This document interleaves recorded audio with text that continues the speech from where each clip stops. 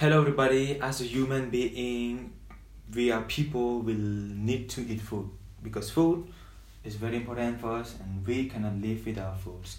Some people prefer to eat meat, others prefer to eat fish, and most people also like to eat fast food, but it is not really healthy for them.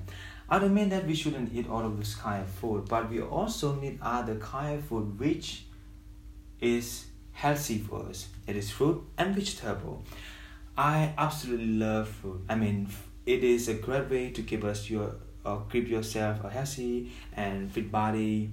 Fruit we can count like watermelon, orange, or apple. And eating fruit is not only good for your health from inside, but from outside too. Especially our skin, it can become brighter.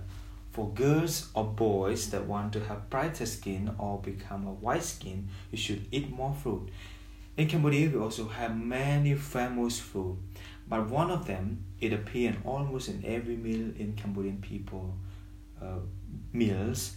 Uh, if we can call them the dragon fruit because its outside look like dragon, but the inside of it is really tasty and sweet.